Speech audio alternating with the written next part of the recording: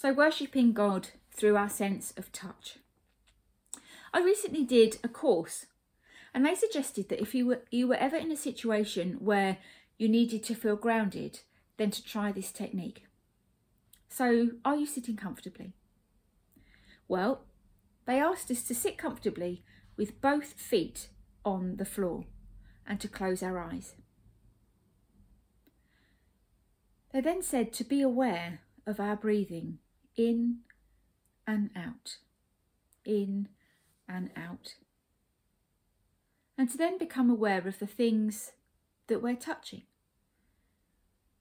It could be the solidity of your feet on the ground, the support of the chair on your back, the gentleness of your hair on your face, or the warmth of the clothes on your skin.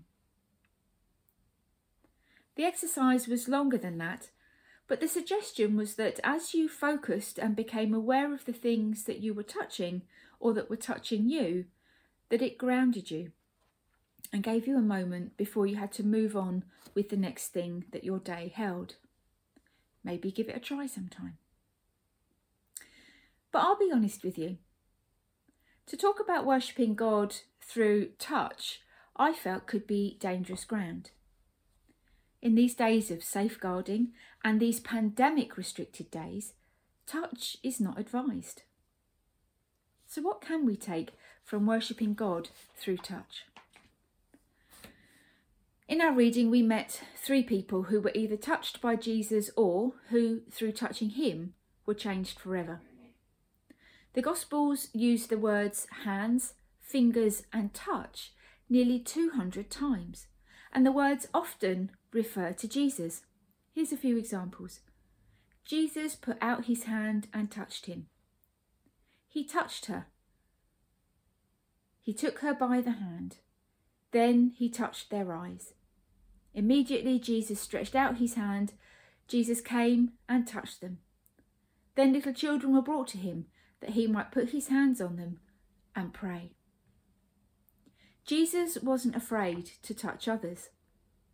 People with skin diseases didn't disgust him, nor did he hesitate to handle the filthy feet of his disciples in the upper room.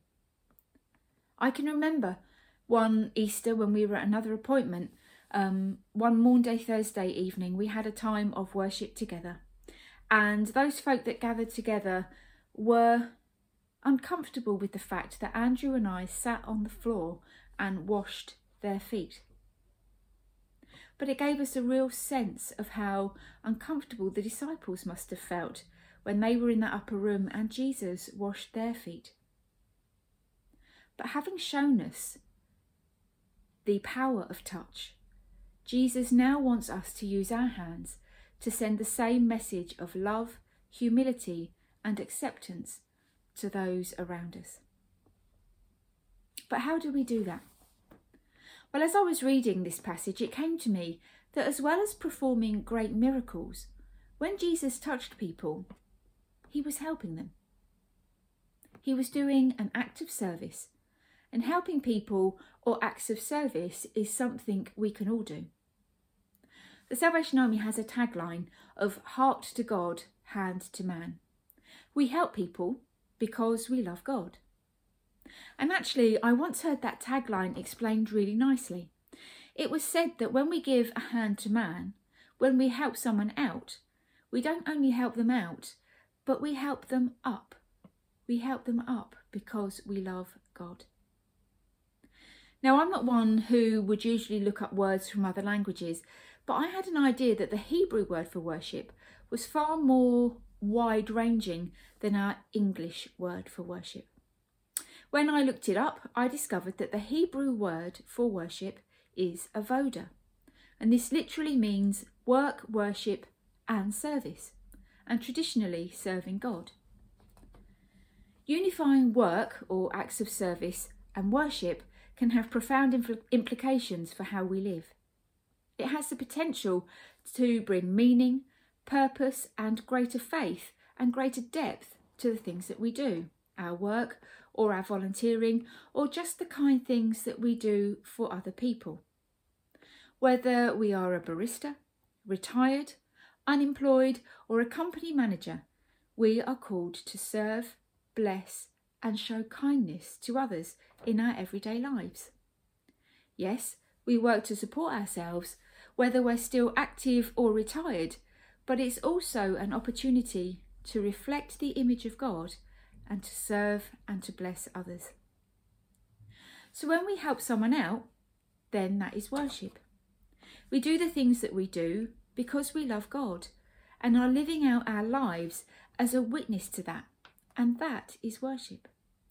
And you know, the 3 people in our Bible reading were all worshipping God. The rabbi from the local synagogue had faith enough to believe that Jesus could heal his daughter, even though he thought she was dying. The woman, who had been bleeding for 12 years, had faith enough that she believed that she only need touch Jesus' outer garment and she would be healed. And the blind man believed that Jesus could heal him, and his faith made him well. Jesus' actions and words touched the people who encountered him, and they went on to live lives that showed that they'd had the touch of God on their lives. So what about us? We may not have experienced a physical touch of Jesus, but I hope that many of us would be able to testify to having experienced the touch of God on our lives. And how many of us can testify that it's often been when we've had a hand-to-man, because of our heart for God, experience, that we've received abundant blessings. I know I can. We can worship God through touch every day by looking to see how we can be kind to other people, whether we're at work, rest or play. Commit yourselves and your time to God as an act of worship, and see God at work through you as he touches the lives of others through your touch on them. God bless you.